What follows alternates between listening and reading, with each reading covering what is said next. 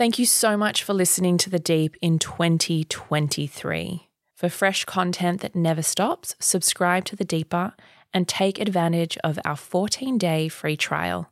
Here on The Deep over the holiday season, I'll be sharing some interviews I've done with other amazing podcasts, me being the one interviewed, so it's a little bit different, and a few of my all-time favourite episodes. I hope you enjoy, have a merry festive season, and stay safe. Today's episode discusses suicide.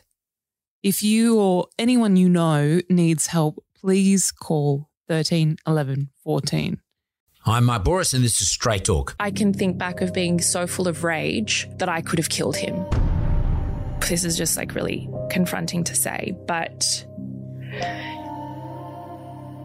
having experienced so much trauma so early on in my life, the only way I felt less crazy was to know that there were other people that had traumas that they'd overcome, that people had survived horrific things, because I was in pain every day. What does that pain feel like? It's a world of destruction. I remember the day I met him, and there was something about this boy. I didn't know who he was, and there was something about him, and I could tell so early on that this boy needed to be loved. We survive, we get through, we build things, we love things, we connect with each other, and then we just keep doing that every day until we die. And at the core of it, all we want to be is understood. So, Marshall, welcome to Straight Talk. Thank you for having me. You look terrific. Do you know what? Coming from you, when talk of the town is like hot Mark Bouris. Thank you. Well, thank you. But by the way, I just what I mean by that is not only do you look terrific, but you give a vibe off. You're giving great energy, so that's really important to me. And I think probably part of your success is the energy you give, and your energy is very open and honest. That's what I get straight up. I'm getting, you're going to tell me the truth, and you're going to be honest about things, and no doubt the whole theme behind your podcast, The Deep, is like sort of the same deal. It's honest, truthful. It's uncomfortable. You okay to be uncomfortable with me? Yeah, totally. Okay. So like it's amazing when we do some things in our life, it's to some extent you don't do it well unless it's therapeutic to yourself. And some people might say, well, that's selfish. But everything in life is selfish. Yeah. And unloading what is a burden on your shoulders a lot of times is about being selfish. Mm. You can't be effective unless you're selfish. And it doesn't mean being self-centered and ignoring other people's needs, et cetera, et cetera, et cetera. But you must look after yourself.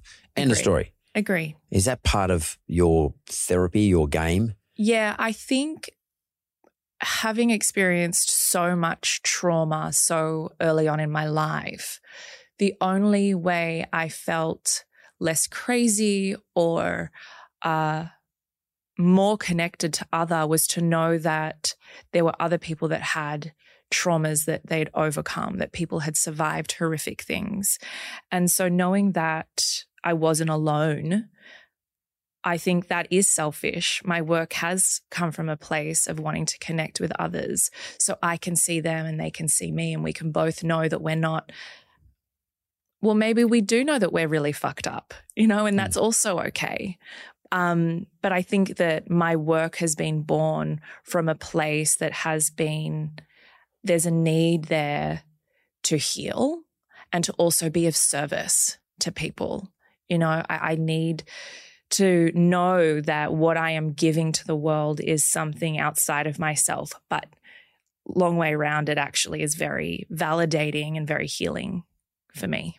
It's funny, Danny Abdullah sat there one day and he told me that, and I don't know if you recall Danny. Danny's wife, 3 of the kids got killed by a guy who was drunk or drugged, and he was at the scene, and his niece was also killed, and he was there at the scene and on the day, and he saw his kids die before him, and he's got, these are like obviously very close to his kids, little kids, just going for a walk to get an ice cream on a day.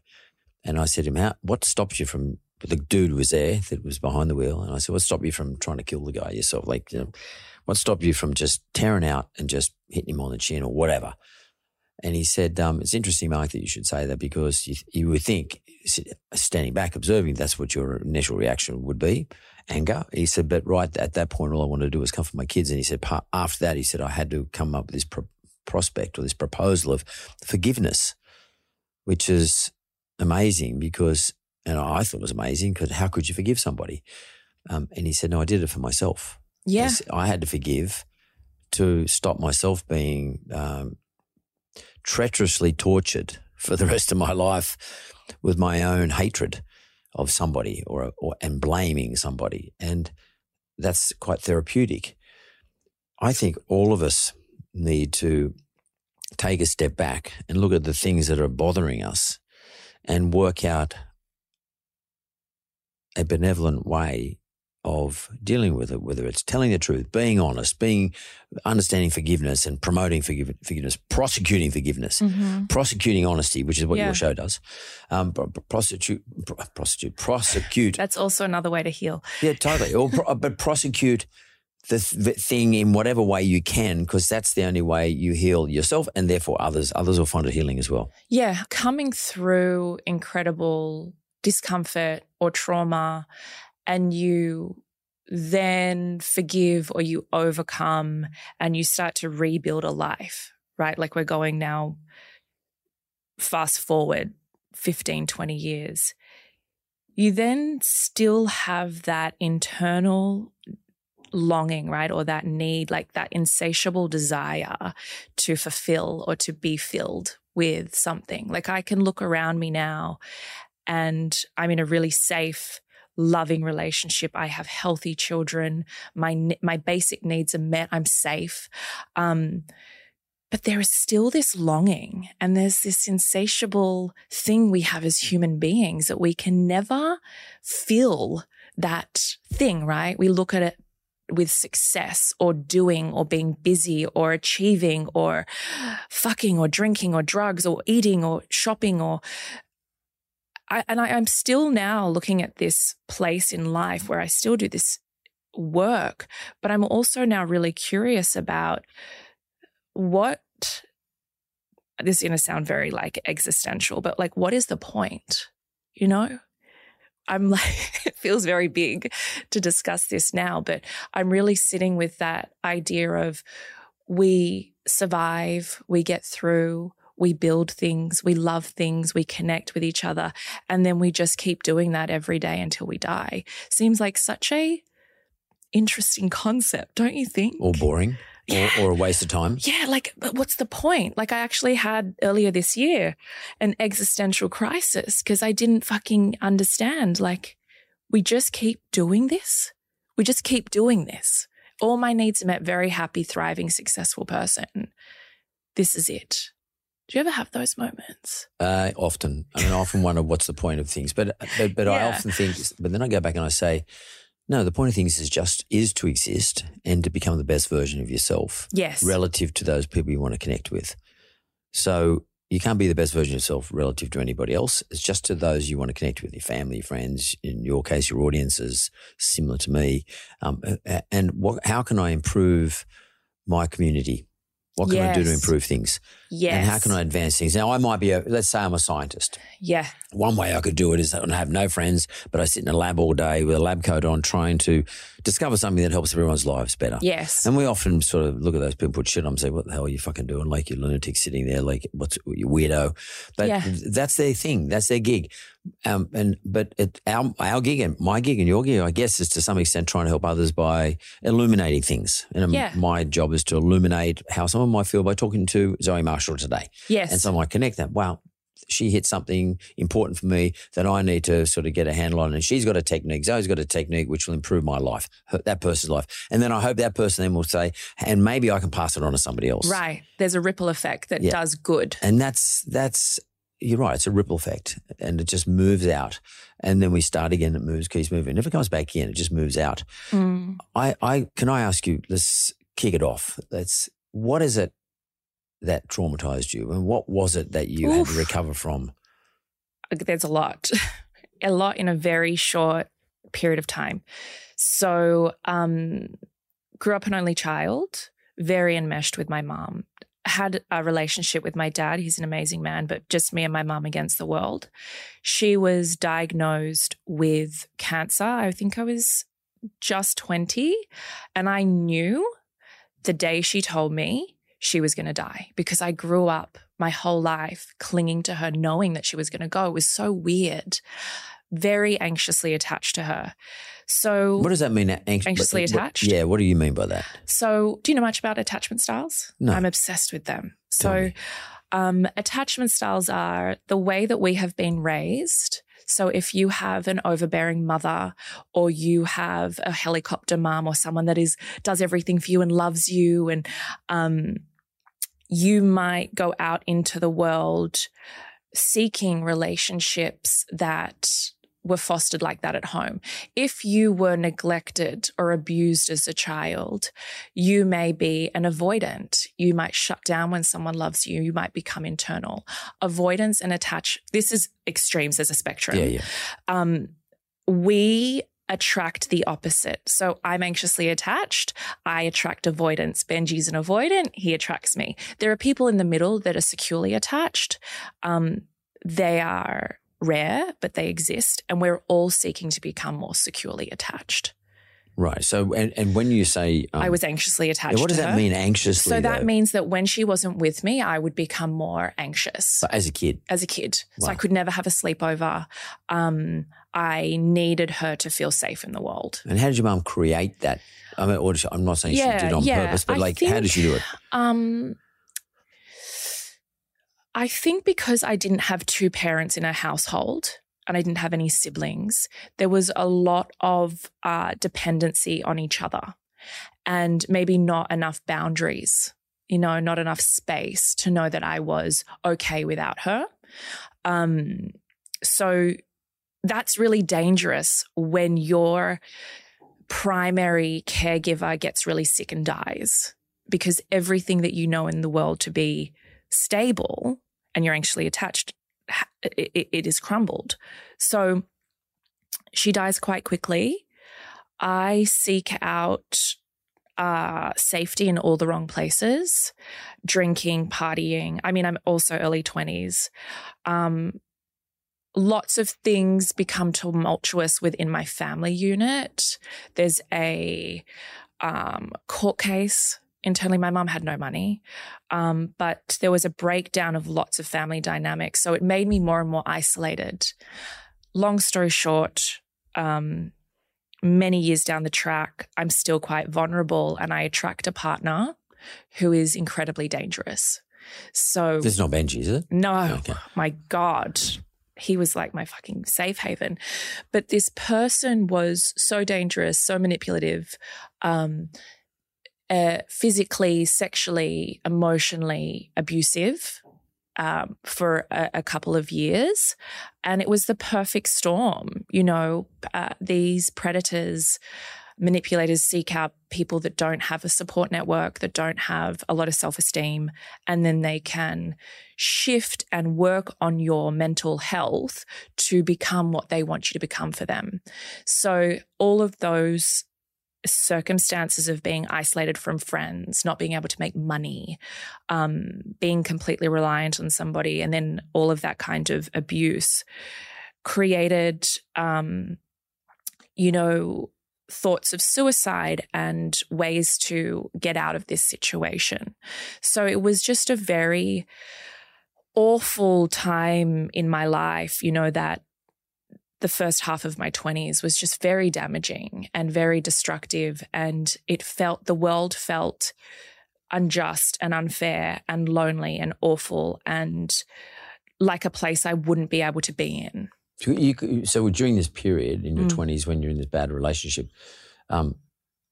did you know this was a bad relationship, or did you just cling to it because it's the only thing you could cling to because your mother now has passed away? Both. It didn't start as bad as it became, of course, because you would leave. These people are so charming and somewhat kind and they fool everyone around you and gaslight you. And it becomes a very quick place to put all your trust and dependency in this person, that then you become optionless. You know, it's very odd because we're currently in a place where, like, I'm in very close proximity right now to where a lot of the abuse happened to me with this person. So, in a physical sense. Yeah. It feels, when I talk about this, I go straight back to that place, like, this is my reality. And then when I fast forward and I'm in the room with you, I go, it is so beyond belief that that was my life. I cannot believe that. I can't even believe how the fuck am I with you talking? How did I do that?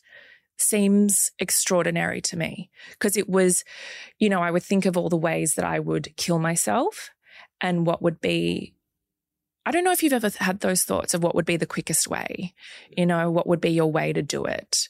And then I think it just manifested itself in a way that was so destructive that I tried to leave this person, and in the midst of trying, I almost was killed.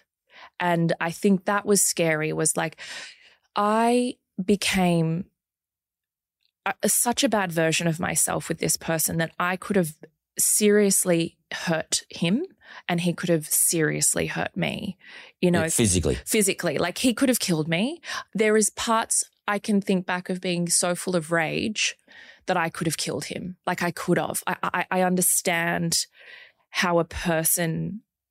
That's scary. That's even like very confronting to say, how a person could do that to someone when you are in that reptilian part of the brain, you know, where there is no concept of anything other than blind rage. Like I've been there, and that is a horrific place to be, a very dangerous place to be. So I knew that if I didn't leave, yeah, it could have been very dangerous. How do you end something like that?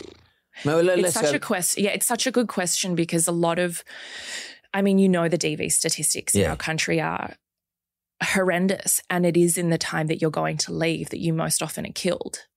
I had to plan it. It took months of planning. It took months because I had no resources. Yeah, no money. No money. I didn't have a phone that he couldn't trace all my, like he controlled everything. I wasn't ever allowed, like my Google search history, like everything was watched. I couldn't go to a gym without him being there watching me. So it was like every single thing was managed. So just journaling and reading books. So these are my two avenues that I could start to make sense. Am I being dramatic? Is this real? Pros and cons list, like, was my first thing. There was a tiny fire within me that he had never snuffed out, which was that part of there really is something wrong here. Like, as much as you are trained to believe that this is acceptable, there is something wrong. And making that list, the cons were so severely disproportionate that I was like, okay, we need a plan. So I started collecting little bits and items and hoarding them at my dad's. How do you mean, like resources? Clothes, documents if I needed to protect myself. It just became planning and how to leave, like saving bits of money, you know, cash or coins or whatever it was. Like, it was really hard. Sounds like you're sort of escaping from a prison. It was really tricky, because the other thing is you've lost so many of your support networks through this time. You feel like, who would believe me?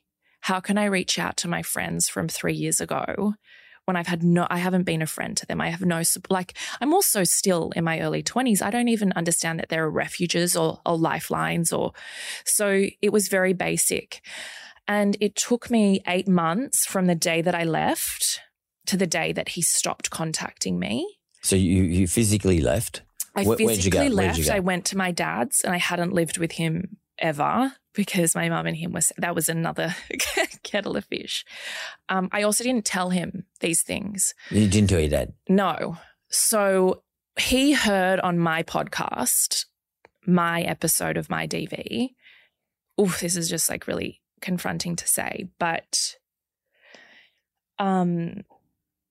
he didn't know if it was true even when he heard me talk about it, because it was so not his lived experience at the time. He was like, did that really happen?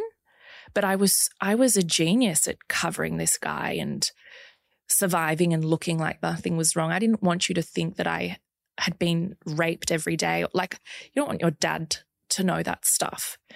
So no one had an idea. You're starting a life with no skill set anymore. You haven't had a job for years. You haven't got access to people that cared for you and loved you. You've got like nothing. You're getting a phone number again. You have no money or resources. You don't have a car. No job. No job. I don't even have like a resume anymore that like would make sense, because people would be like, what did you do for those years? Like, what have you been doing? Did anyone ever say to you, you're mad?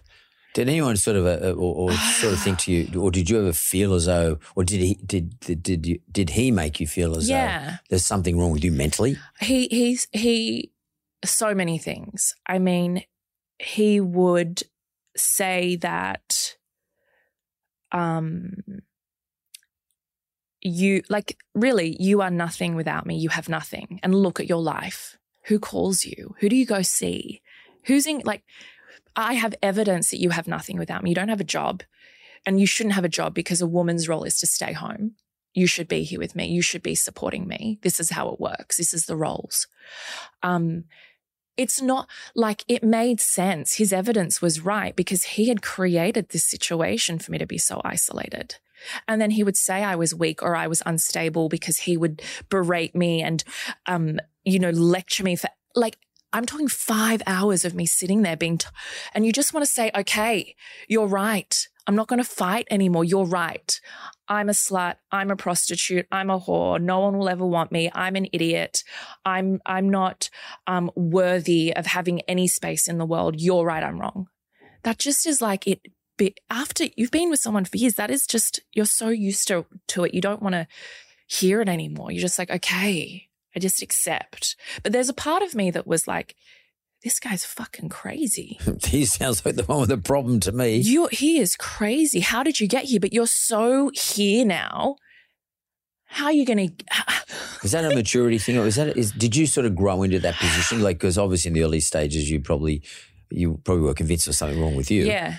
Is this a maturity thing? And would you say you were a slow mature and he took advantage of that fact? No, I think that I was so independent and so mature that what happened was it was so diminished from the abuse that what actually taught me was like these books. And it sounds really corny to read a self-help book, but I didn't have any other access to therapists or lifelines, that reading these and going, oh my God, like, no, I have value. I have worth. There is something in me. This can't be my life. Like, accepting this is accepting death. Either quite literally or like internally, I just give up and this is my life. And I just thought, this can't be it. So we get out, then we go back I go back over and over again. You went back to him? Yeah. So you went to your dad's? Yeah. But you found yourself back with the bloke? Yeah. And I'd leave and I'd go back and I'd leave and I'd go back. That's very normal. I think people say it takes 7 times to leave before you finally leave. Wow. Because there's a lot of manipulation, there's a lot of coercion, there's a lot of lies, and then it just took the final one. He'd use our dog against us, who had, that dog was the only thing I had in those years. I loved that dog. He sounds like a master psychiatrist or something. It's amazing that it happened. Where did he get all this knowledge? What was his deal? Was he reading books how to manipulate somebody? I don't think so. I think it was just innately in him. I think some people are just not well. Yeah, he's not well. So when you said something interesting, I'm just trying to imagine what I'd be like as a dad if I heard that about one of my kids. But when your dad heard that podcast of yours and you talked about this and he heard it for the first time and he obviously was probably shocked. Yeah. What was his reaction, apart from shock? I mean, did he say, well, where's this dude hanging out? Like, I want to go and talk to him. Like, how did your dad deal with it? I think it's hard because he hung out with him. Oh, really? Before it got really bad. He knew him. Could your dad see it? No. But, my dad, God bless, I love him, but like emotionally, I don't know how aware he would have been that was even a thing that people would do to each other. Yeah. He's not looking for signs. What he's being presented is what he's accepting. Yeah, everything's fine. Yeah. Yeah, and you want to know, you want confidence in your child that everything is fine. You want to believe that. You don't want to look and be like, something's a little fishy, I'm going to explore. You kind of just want to know.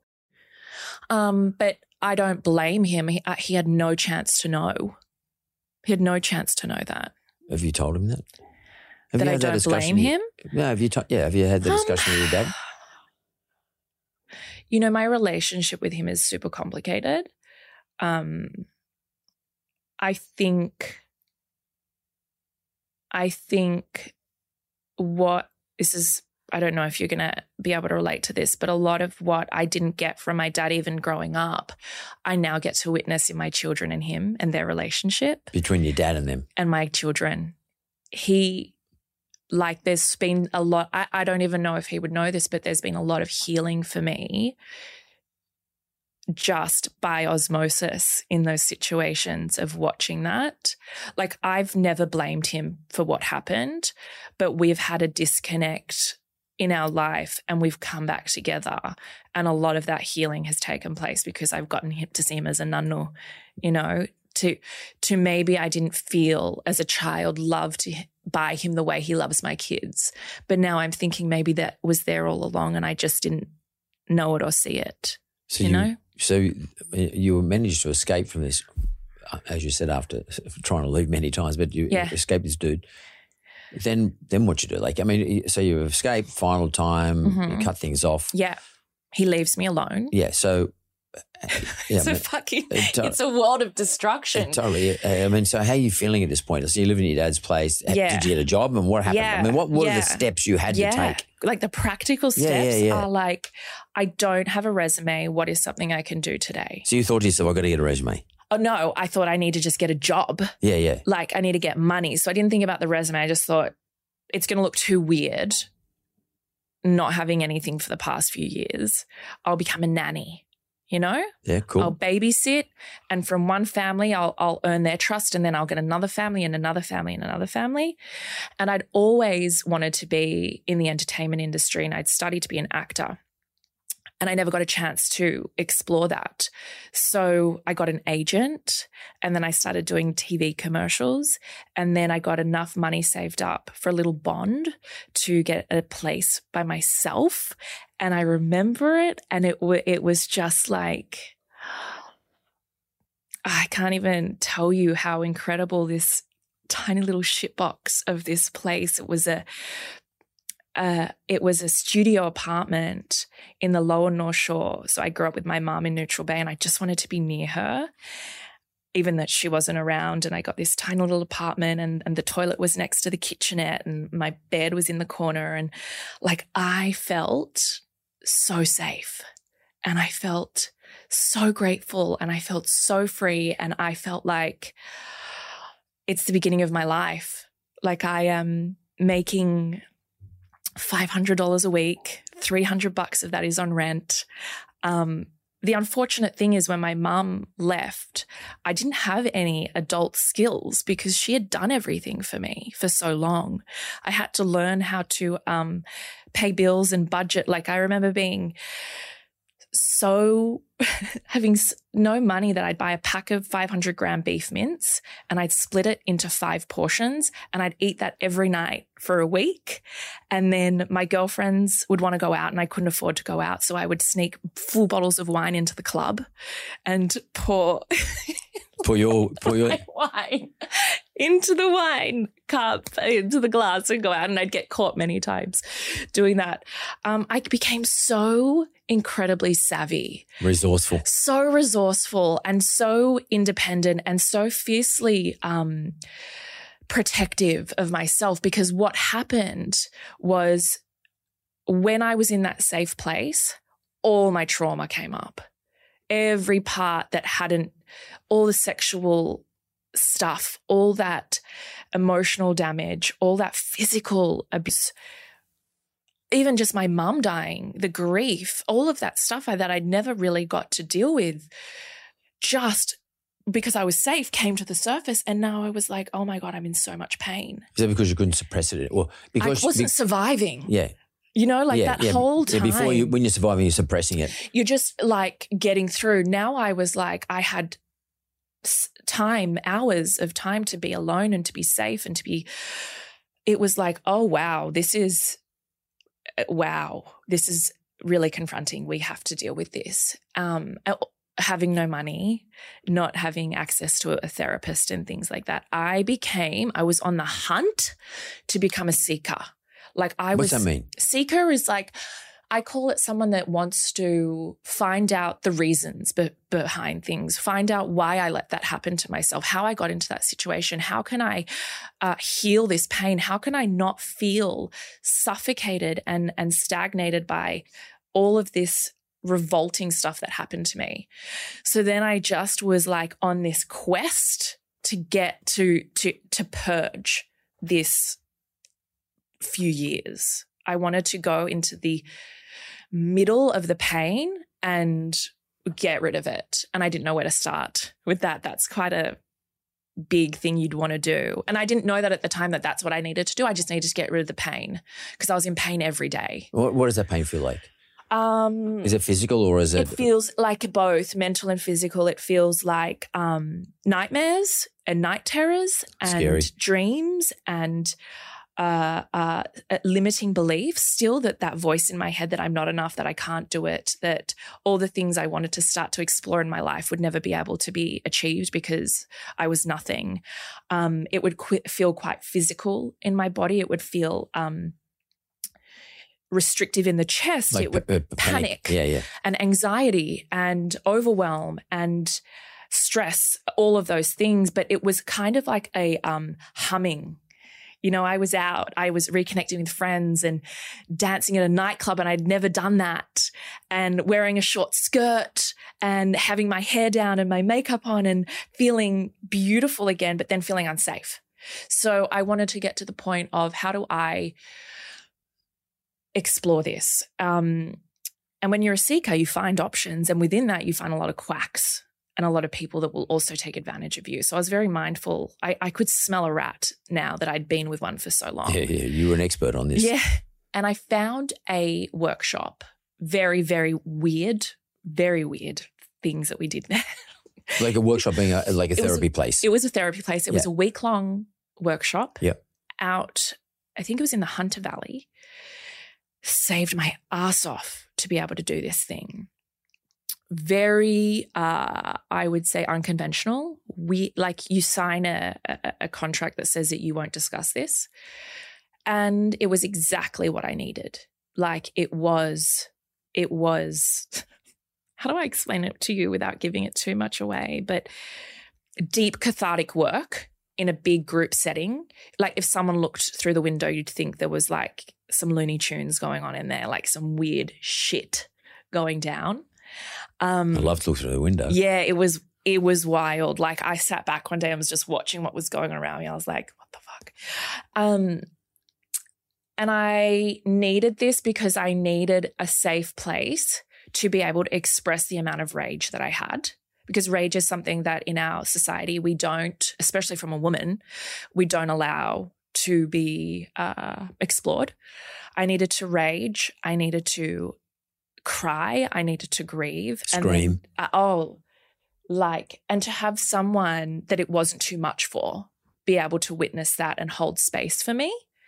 Like I could be the worst version of myself in that room, recover, go back to somewhere that was safe, not talk to anybody, heal, and have a whole nother day of something else, another theme, which might have been the grief day or it might have been celebration or joy or, and coming through that, having the most, I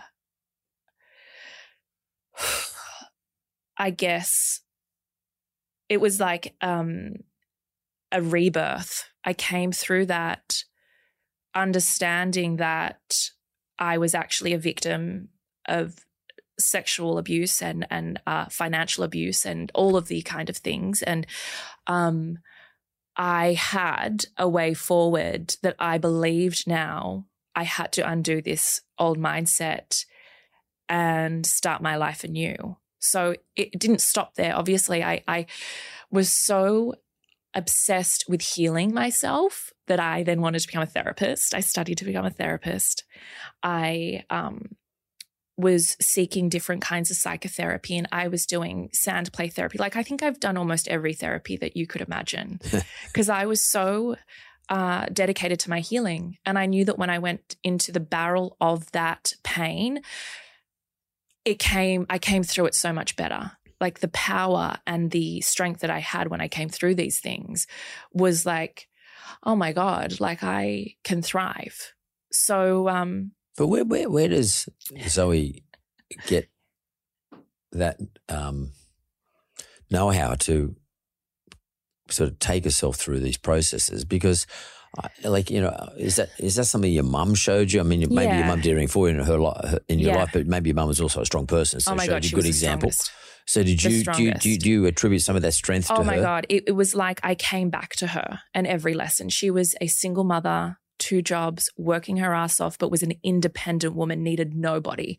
I grew up believing I need nobody, especially not a man. You know, men are accessories. Like, they can add value if you choose them, but you don't need them to survive. But I think that's probably true too, by the way, across the board. Yes, for partnerships. It should be true. Yes. And so it all came back to me. It was like I got sucked into this weird vortex where that was all untrue. And then I was like, oh no, I remember. Like, all of that came through and dropped into my lap. And so your mum was still there for you. She was. And she was spiritual while I was growing up, and then introduced me to The Secret when she got sick. That was that time. Do you remember that thing? There was like a series called The Secret. Do you remember that? And it was when it was like on a DVD and no one knew what it was, and you had to know someone to get the DVD. Do you remember? It was like the best marketing ever. And I remember watching it with her on the couch, and she was really sick, and just going like, what the fuck is The Secret? Just tell me. I couldn't get the concept of law of attraction or manifest. I couldn't get any of it. And then when she got really sick and she was dying, she got really religious, which was such a fascinating thing to watch. Or did she just conjure up her religion that had always been within her? No, she went to like Hillsong. We went to like I went with her to these. It wasn't for me. It wasn't my jam, but I would definitely be moved in a place of worship. Just everyone worshiping something moves me. That's not my thing. She was, I think, looking for meaning, knowing that she was going to go. When I was by her bedside, when she was dying in her last hours, she had me reread this card. I think it was I don't know if it was Mary, or I don't remember the saint, but it wasn't Hillsong. It had kind of merged into just Christianity, which is so weird because my mum was not that person. And reading her this thing over and over again to give her comfort before she died, you know, it's interesting. So, but in a funny way, so like I get it. She sort of equipped you, to be frank with you. It looks like I'm no psychotherapist, but it looks like she sort of equipped you though to get through this on your own. Absolutely. Irrespective of the fact that you had this sort of relationship with her that probably caused you to get into the bad relationship in the first place, but she clearly equipped you without telling you anything, just you watching it. Yeah, she saved me for sure. Through that when I said that little fire burning, it was also her. Like, I've always had and felt her around me a lot, and I have to because I can't not have her around me. Like, she was everything to me. And now that I survived that, it is because of all of the skills and all of the things that she taught me. She might have not taught me how to pay a bill or how to drive, but she taught. Well, that's home economics. You know? But that's home economics. She can do that in school. She taught me true resourcefulness. That's the important thing. And survival. Yeah. You know, and still to this day, it's tricky. Like, I don't want to like jump forward too much. But if you look at how I live now and Benji and I am still this dedicated and fierce woman that needs to be independent because of her, you know, and I will raise my children to be like that as well, to rely on nobody but yourself. That is a gift, you know. Hi, my beautiful friends. You know, I loved my chat with Mark Bouris so much. I was actually surprised at how it all went and how open I was. He was so fascinating, his views and opinions on things. I knew there was more to him, and so I wanted to get him on the deeper. We're going to discuss the things he has never discussed before. Is he a psychopath? What happened to his relationships? How was he as a father? And his interesting viewpoint on spirituality. It is definitely a side to Mark you have never heard or seen before. It's coming out this Thursday on The Deeper. Make sure you subscribe at the link in the show notes so you don't miss it. What lessons do you employ in raising your two children? That's Fox and Eva. Mm-hmm. How do you, what are the lessons you've learned that you use to raise your two children? And how does that dovetail into Benji's set of principles? Benji being your husband now. Can I do Benji first and then we talk about that? Let's talk about Benji because I'm actually dying to know. I love Benji. I mean, he was one of, he's a hero footballer to me, one of the greatest, most entertaining footballers ever to watch as far as I'm concerned. Him with the ball was one of the most pleasurable moments I've ever had in terms of watching fast twitch players who are clever on the field, who can outsmart everybody and just had a sense of where their position on the field, where they were relative to everybody else, and where the opportunities were. I just love watching him. But for him to marry you and and he's now successful in his own right, but to have a successful relationship with you is a whole new chapter for me to look at in relation to Benji. And I know I'm interviewing you, but I'm equally interested in Benji. Yeah, so because I'm trying to know how that all works. Yeah, I really appreciate that because I wasn't brought up with sports. I don't have interest in sports. Till this day, I'm not interested. And I remember the day I met him. We were around here actually. We're at the nightclub in King's Cross. And there was something about this boy. I didn't know who he was. He was playing then at the time. He was very famous. Yep. I found out later on our dates when everyone would stare at him. But I didn't know who he was. And there was something about him, and I could tell so early on that this boy needed to be loved. And I felt that, right? I was like, I'm just going to love this boy. I don't know. He needs to be loved. And we went through really interesting circumstances really on in our dating where his dad, his adoptive father, who was his father, died of pancreatic cancer in the first few months that we were together, which was very triggering for me, having my experience with my mum. I wanted to save him, this boy. We're still dating. We're loose, right? But God, I wanted to save him. And it was very weird because I was still living, I'm still developing my life at this time. And he calls me and he says, my dad is dying and I'm going home because it's pancreatic. It happens so quick. And home being in New Zealand. New Zealand. And he called me back and he said, can you come here? And I could hear the vulnerability, and this boy had never been vulnerable with me before. And I was like, I will be there. I will do everything. I can't even afford to not miss a day of work, right? But I will be there. And I fly into this nest of grief, right? Him, his family, they've never met a girl, ever. He's one of his, someone girlfriend, the girlfriend. Well, I don't think he's ever had a girlfriend. They've never met. But I'm coming to them in a moment where everyone is profoundly sad. But I also know how to be sad. I'm not scared of people being sad. I'm not scared of grief. I'll hold his mum and I will be in that room and I will sit with him, and all of these things happened. And then what happened was he ghosted me. This love was too much. And I told you at the beginning, he was an avoidant, right? He was like, holy shit, this girl is too confronting to feel this. And so he fucking ghosted me. He stopped calling. He didn't. When you arrived? No. I arrived. We had the whole experience. I went home. You went back, yeah? We all came back to Sydney. He's starting to do what he does, and he stops answering my texts and calls. He disappears. I was just like, okay, I understand.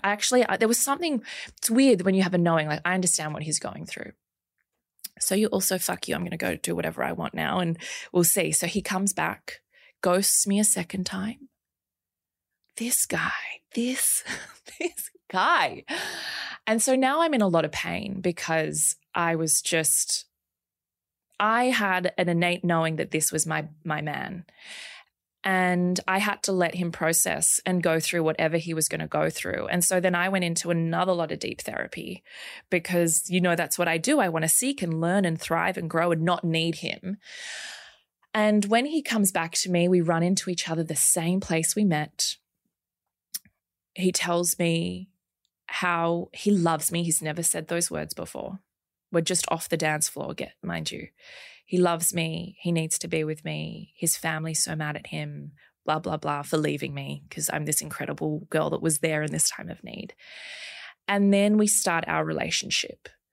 But I now have this requirement that if he wants to be with me, we need to do this in a healthy, productive way. So I make him see a therapist very early on in our relationship together, that we can learn how to communicate clearly and healthily, that perhaps there's some things that are coming up for him that may make him want to run away from me that he might not need to deal with. So I set this precedent with him that if we're going to do this, we're going to do this really well.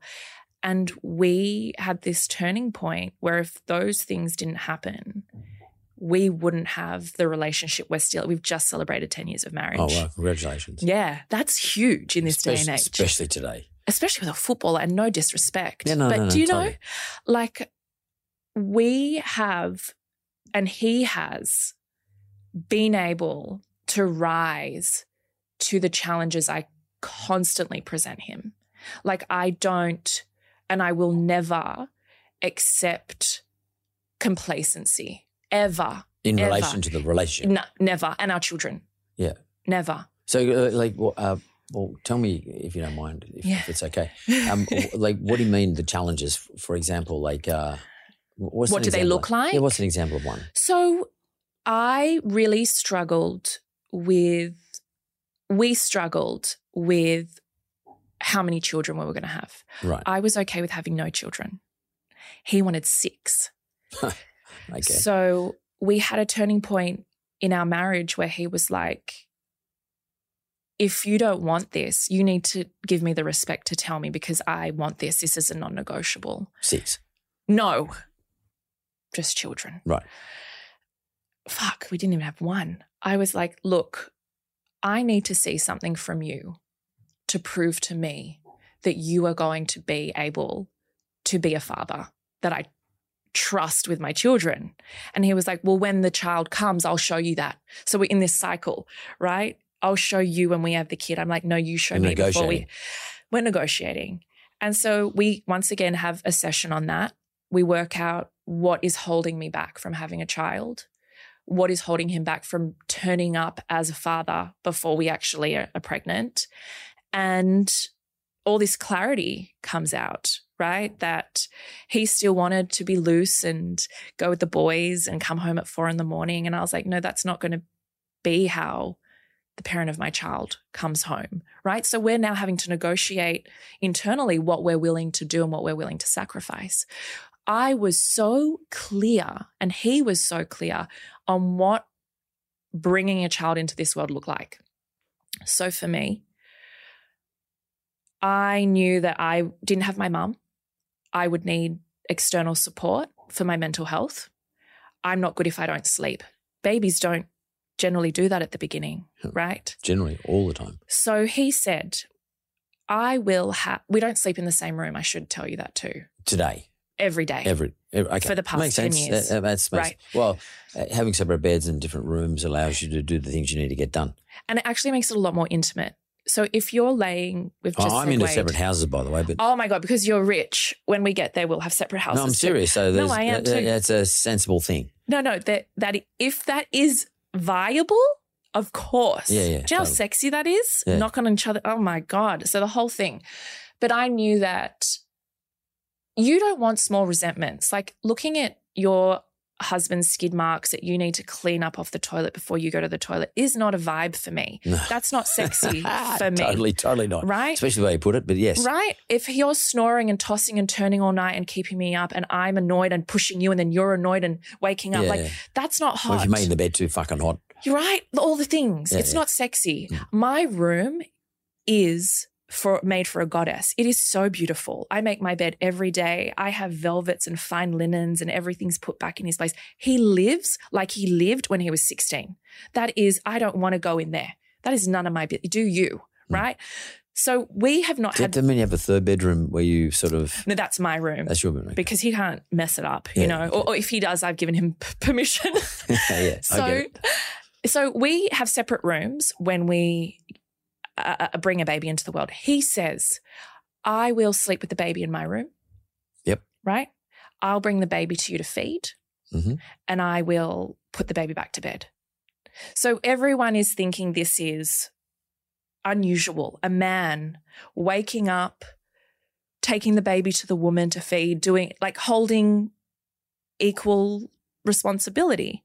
He knew I needed that to thrive. I also went back to work stupidly 7 weeks postpartum to prove something to myself and the world that I am not like other mums. I'm not like other women. I can make money. I can pump my boobs from one TV show, driving to the radio show, pumping and driving, completely insane. That's a story for another day. But we had this thing growing up, going into raising a family, that he was as dedicated to this as I was. He was leading me a lot of the time. He is so balanced and unemotional. So when the baby's workmanlike.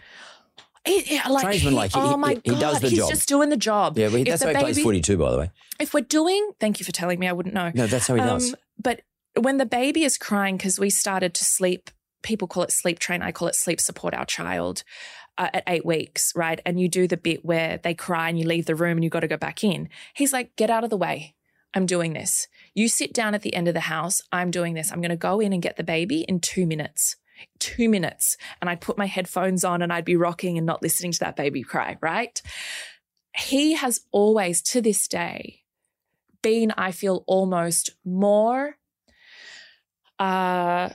comfortable with the children than me. He doesn't care if they're both in the back of the car screaming. I can't drive with them like that. He can. He is just, we've always had very clear boundaries and very clear communication with how we want things to be done. That is why things are successful. Is that based on your strengths and his strengths versus your weaknesses versus his weaknesses? Yeah. Did you actually sort of sit down and say, okay, you're fucking good at not being distressed by a baby's crying? And by the way, a baby's crying distresses me too. Yeah. It's one of the few things in the whole world that can get to me. I mean, not much gets to me. But that's torture. But just a child crying distresses me quite a lot. And therefore I'm no good at dealing with it as a result of that. Yes. Because all I do is show the kid distress. And then I can't, because it's you're not calming them. Because I'm the one who's not calm all of a sudden, and my whole chemistry changes, and the baby can feel that stuff. Yes, and that's why now we're raising a toddler, and she has me around her finger. This is ever because I am uncomfortable with her discomfort. This is something I need to work on. Another day, another therapy session. But Benja's like, leave her. She's fine. You say no. She doesn't like it. Bad luck. She learns. And I'm like, we just have this beautiful yin and yang. So I have a softness. He's learning too. He is so amazing, amazing. The other day, he'd had a hard day. We had clashed, and we do. And we do that in front of the kids. And it's really important to not hide that. We disagree. And mum has a voice and dad has a voice. And then we repair in front of them. That is so, so, so vital for us. I guess this takes you into how are we raising them? This is kind of leaking in there. And he turns up the next day and says to me in front of Fox, I want to apologize to Mummy and Fox because the way I was at dinner last night was not appropriate and I was in a mood. And he goes, and I'm going to go talk to someone about that because I think that happened because of my mom or because of, I am like, do you know that's like an aphrodisiac for me? I am like. Come in the bedroom. Oh my God, a man that is self-aware, that is vulnerable, but that is also taking steps to better themselves always, it gives me complete faith in us. Like we are, and I don't want to get too sexy here, but we have never been more connected in every sense of the word because we are so on the same page. You know, like it just is like after 10 years, I can look at him and it's just a lot. Like we can't lie down next to each other and not do things. Does Benji have the same expression or ability to express like you just did then, the same ability to express how he feels about the relationship as you do? Like, I mean, because that's not a side we ever see of your husband. Is that or like, has he sort of got into that articulation world? I mean, you're very articulate. That's your business anyway. That's what you do. Yeah. His business is slightly different. Yeah. Although in some respects, he's about people and culture because he's trying to look after the players, trying to manage above him, trying to manage the team, trying to manage everything else. I'm not trying to take kudos, but he is, I think, more incredible now because of. Yeah, I was going to say, do you think he's become that person now? I think his emotional intelligence and his understanding of people, he's always been very in tune, but I think the way that he's leveled up, is because of the internal work, is because of the constant work. You know, and I think that he's doing on himself. Of course. And he's not just necessarily doing that with a therapist or me. He's just curious at what makes him tick. And maybe because he knows there's a woman that's always going to mirror back like what's actually going on. There's not a lot of I have never and will never just let things go under the rug ever. It's like in the moment. Why not? Because that's where things fester. We see like through history that has never been a good way for anyone to feel validated or heard. So when should you confront it? Straight away or? It's up to I am anxiously attached, so it's on in the moment. Benj is avoidant, so he'll do a few days. It's up to every person how they want to deal with that. But I think I've learnt to respect that he needs space. I can't just push because I need a resolution now. Yeah, that's your personal. Yeah, it's like love languages. You've heard of that too, right? It's like I know what he needs. He knows what I need. But that took us another 5 years to figure out that he had a love language that meant nothing to me, vice versa. But that's his language and your language. Like you don't want to be speaking Greek to him and he's speaking Maori to you. Yeah. Something like that. Yeah. You know what I mean? Like it doesn't work. But you have to respect the fact that's how he speaks and that's how you speak. And that's about self-awareness right at the very beginning. Mm-hmm. I want to ask you, I need to ask you about your show. Tell me about your podcast. That's really got me intrigued. Oh my God. It's so. How did that start? It started because I was in mainstream media, radio shows on KISS, hosting TV shows on 7/9, wanting to bring in more unconventional topics, more taboo topics, more things that I thought were really important that needed a voice. And when you've got big networks, they don't want to touch those things with a 10-foot pole. They are too much. No one's going to pay. No sponsors are going to pay to have that being said. And my soul was tired and I was so unfulfilled, and also fighting against being a wag, fighting against being an attractive media personality that had anything else to say. I was like, okay, this is really time. And I sat down with Benj and I said, I am going to do something. It may never work, but I want to put X amount of money into it and this amount of time. And I had a 2-year-old child. And I want to create something that is I believe, my life's purpose. And Benj is like, go, do it. I'm your biggest cheerleader, whatever you need. And it had been, so I'm a huge Louis Theroux fan. And Love him. Like, there's no words. That level of curiosity and being okay with being uncomfortable was the driving force. So I had watched everything he'd ever done. I'd been immersed in documentaries and this world for so long. It is just in me that I had a million ideas of what I wanted to do for the first interviews, right? Like I wanted to talk to the guy that has sex with robots. I wanted to talk to women that had, overcome horrific child sexual abuse. I wanted to talk to people that were functioning heroin addicts, and I wanted to know everything. Is this just curiosity? Yeah. Or is it more a need to know?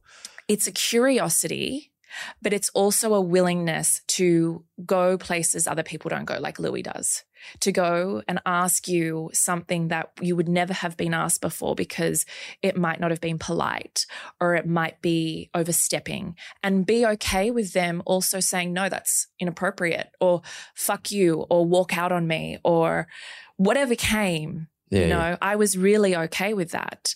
A lot of what I'm dealing with in the deep is trauma-based, but a lot of it is misunderstood human beings. And at the core of it, all we want to be is understood. And I also believe that 3, 4, 5 different circumstances that happen to us today could make us a person experiencing homelessness, a sex worker, all of those things. People are listening to you probably that are huge entrepreneurs or business people or curious people going, no, I've got all my investment properties and I've got all of these things and it would never happen to me.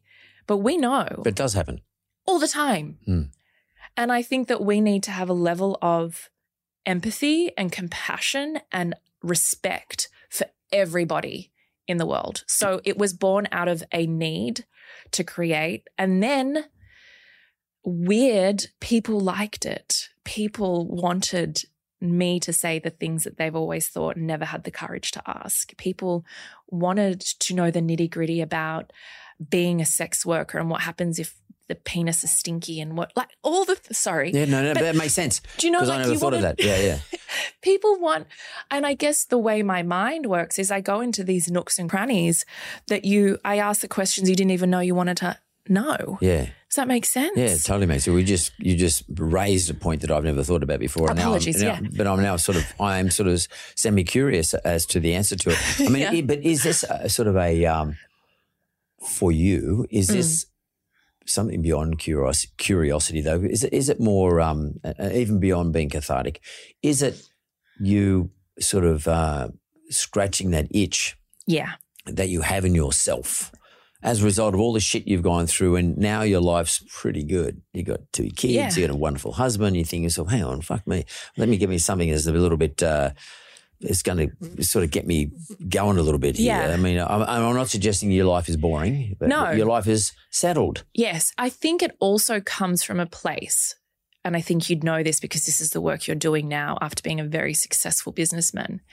is being of service outside of yourself is the most fulfilling thing. Mm. When someone comes to you and says, Mark, that thing that you said changed my life, literally. I've done something different because of the thing that you said. I will remember this, and I hope I don't get emotional saying it, but I created The Deep and for a very long time was just funding it. There was no money. It's very hard to sponsor a podcast that deals with these topics, but I did it out of love. And then I got to the point where I needed to make money. I needed to feel that value. And so I created a sponsorship called The Deeper. And it's juicier and more salacious and wilder and all of those things that people want, right? And then we have the most globally successful independent podcast subscription to date. We are now a case study for Apple and globally, and it's amazing in all of the things you'd ever wish for, right? And then we have this spike happen in interest rates and no one can afford everything. And you know what goes first is entertainment, is subscription, is memberships, is beauty, is all of the things. And so we get this churn. And this woman reached out to me and she said, I live in rural Victoria and we can't afford much. And we were doing the budget the other day and we were cutting back on everything. And I said, it's okay. I'll get rid of the deeper subscription. It's $4.99 a month, right? And her husband turns around to her. $4.99. So $1.25 a week, which I think is very good value. But when times are fucking tough. Yeah, you cut out all your discretionary spending. Yep. And her husband, and she says, I'll give up the deeper membership. And he said to her, that has to stay, because the meaning it gives you, the conversations we have, the way it shifts the way you think, the way it lights you up, the way it entertains you, the way it does all of these things. I see the value in the $4.99. I see you need that. And she wrote that to me and said, my husband sees me having this thing as valuable. Oh my God, that was, and still to date, I think is the most validating thing I've ever had in my career. So validating, you mean validating why you're doing something, or validation of yourself as a person? Oh my God, validating what I am giving to the world, that there is worth, especially when because podcasts are free. We're in this shitty world where everyone just expects this content to be free. And you're dealing with a man that costs per hour for you is wild. And you're asking to give your content for free. So the model is warped. But then you put a price tag on it and you go, the people still come.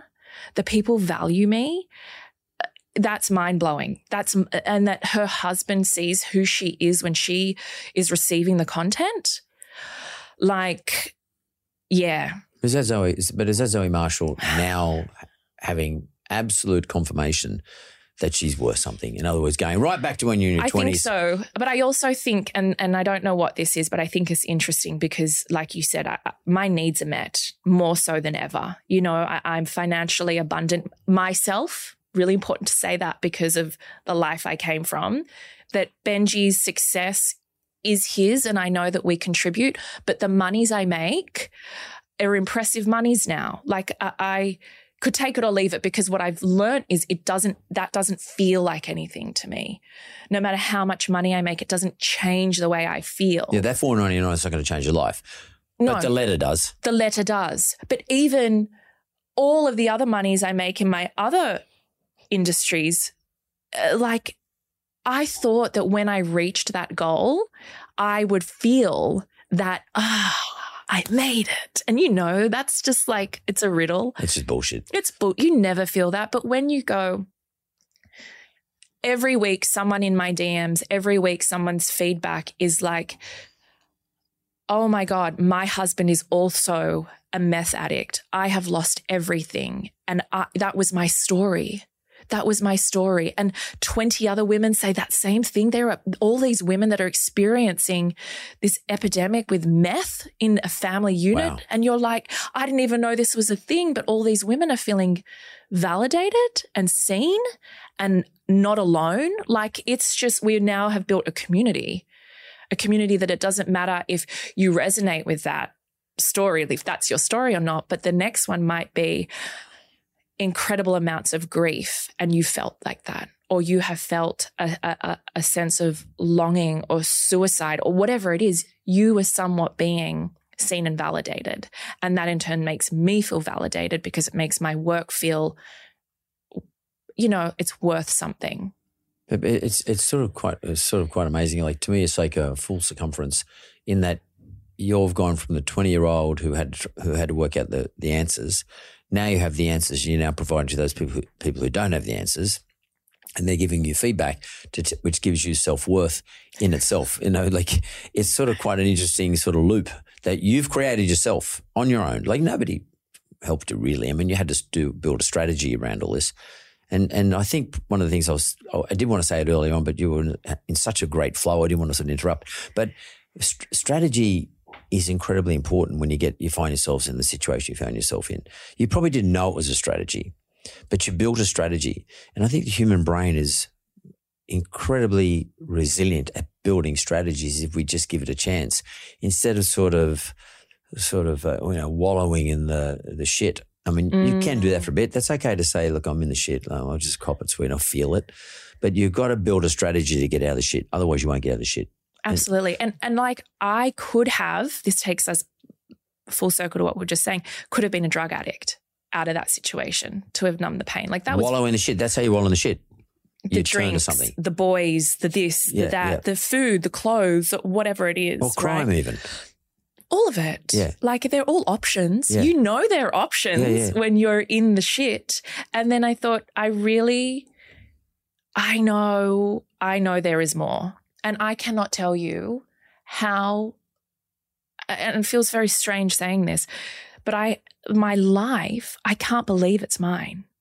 I can't believe, like I walk through this beautiful house we've just bought and renovated, should never have been ours, way over budget. Anyway, timing is an amazing thing, but I walk through and I can't believe it.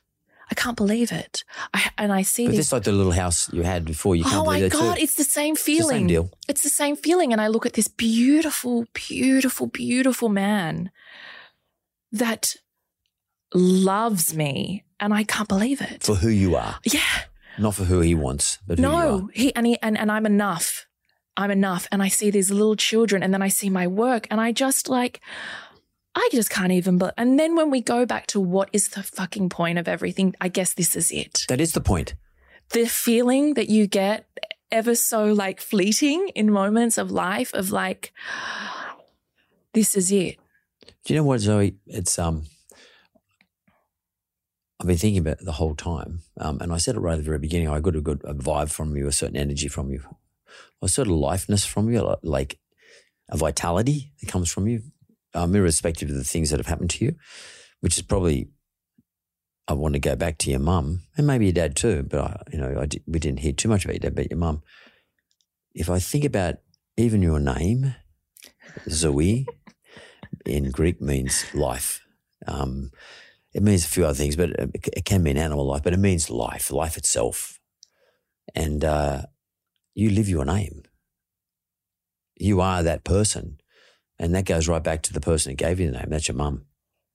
And that little flame you kept talking about, my gut, my feeling, I don't know your mum, but I feel as though she stayed in you the whole time. She was your life, not just your name by name, but she was your life the whole time. She's still there. Just that the flames is like you now control the volume on it. Yeah. You turn up or down when you feel like it. You now understand how to manipulate it. It's pretty incredible. And you've actually, you're paying forward, which is sort of what I try to do in my shows, but you're paying forward your life experiences and helping others, right down to your husband, your kids, everybody else. You must feel pretty fucking awesome. And that's what it's all about.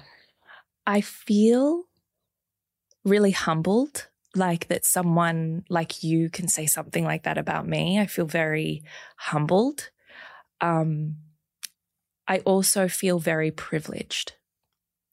I feel so privileged that I was one of the lucky ones to survive. So who do you think? Who do you show gratitude to?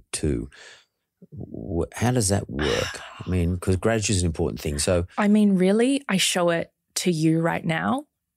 I show it to the important people in my life. I show it to the people in my community, in my work. I genuinely feel so much gratitude to myself. And also, I don't know if we have a higher power or if there is some energy or whatever you want to call it, Mother Nature, God, whatever. I do feel grateful for that because I have to believe that there was something outside of myself that kept me alive, Like I'm deeply grateful that I made it. Even if it was just the thought. Yeah. That made you survive. I mean, I'm actually quite, you said you felt privileged, but I actually feel quite privileged to be able to sense an energy of a person when they first sat down and then to be able to, this is why I love doing the show, to be able to unravel it and try and intellectually work it out, why I felt that energy. And that's been really cool. I've enjoyed this immensely. So later, Benji, for me, thanks very much for hanging in with me at Straight Talk. Thank you.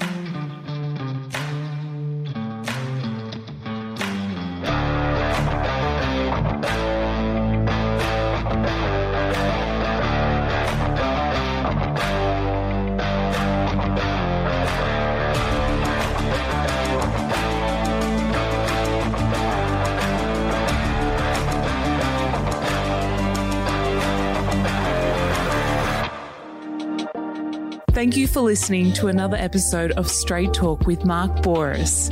Audio production by Jessica Smalley. Production assistants Jonathan Leondis and Dimitri Gremos. Hi everybody, it is Zoe here. Change is coming to the deep. I want to welcome you to Arise. It's uplifting, it's quirky, it's curious. It's all about the mindset and self-discovery to be more helpful and of service. During 16 of the Deep, you will hear some of these episodes, and I'd love to hear what you think of them over on our Instagram at What's the Deep.